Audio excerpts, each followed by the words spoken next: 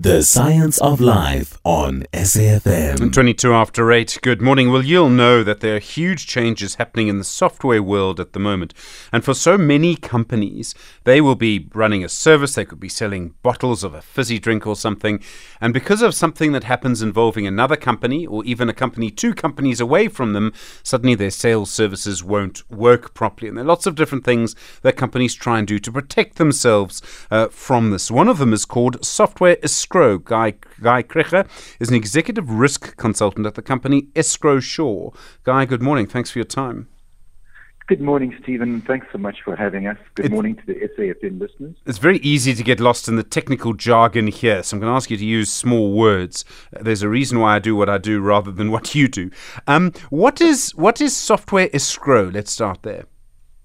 Well, software Escrow is an internationally accepted best practice mitigation device to manage the risks associated with exposure to third-party software providers. So it's a customized legal agreement between software developer, the user, and us, the software escrow agent. And within that agreement, we safeguard the source code, technical documentation, and in the case of a hosted solution, we take care also of the hosting details, and we make that intellectual property available to the user in the case where the developer has suffered some kind of trauma which threatens the user's business continuity.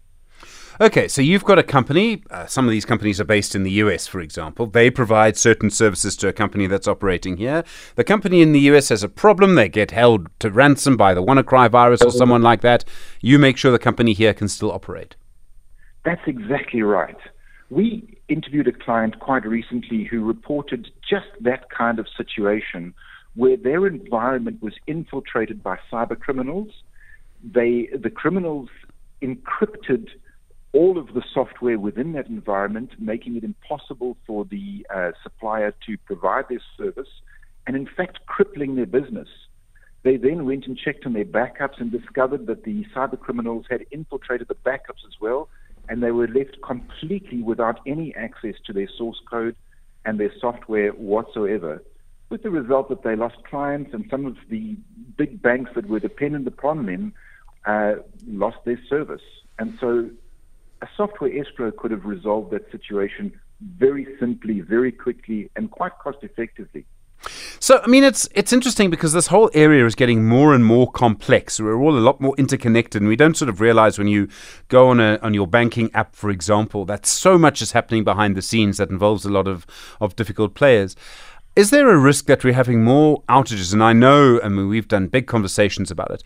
I know that sort of hacking has become a much bigger business, and trying to protect yourself from that is very difficult, which obviously increases your market.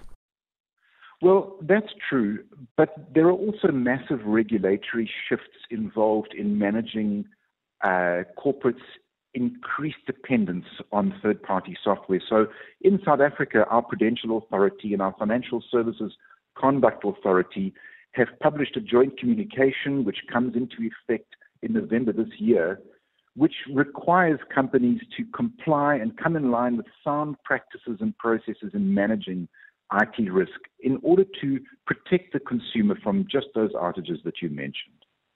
I suppose that their risks seem to be growing, and I know that, you know, it always feels like the world's about to end, and it sort of doesn't. But I get the sense that people trying to conduct business online, which is most people nowadays, are actually perhaps under more threat. There's greater risk than there's almost ever been, and I don't say that lightly.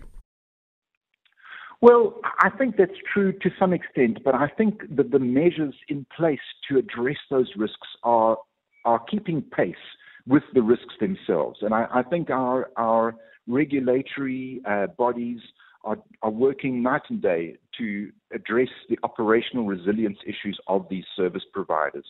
So I think we can rest assured that we are one step ahead of the cyber criminals. Thank you very much indeed for your time. Guy Krige is Executive Risk Consultant at Escrowsure. Well, what happens behind the scenes when you go online to go and do certain things?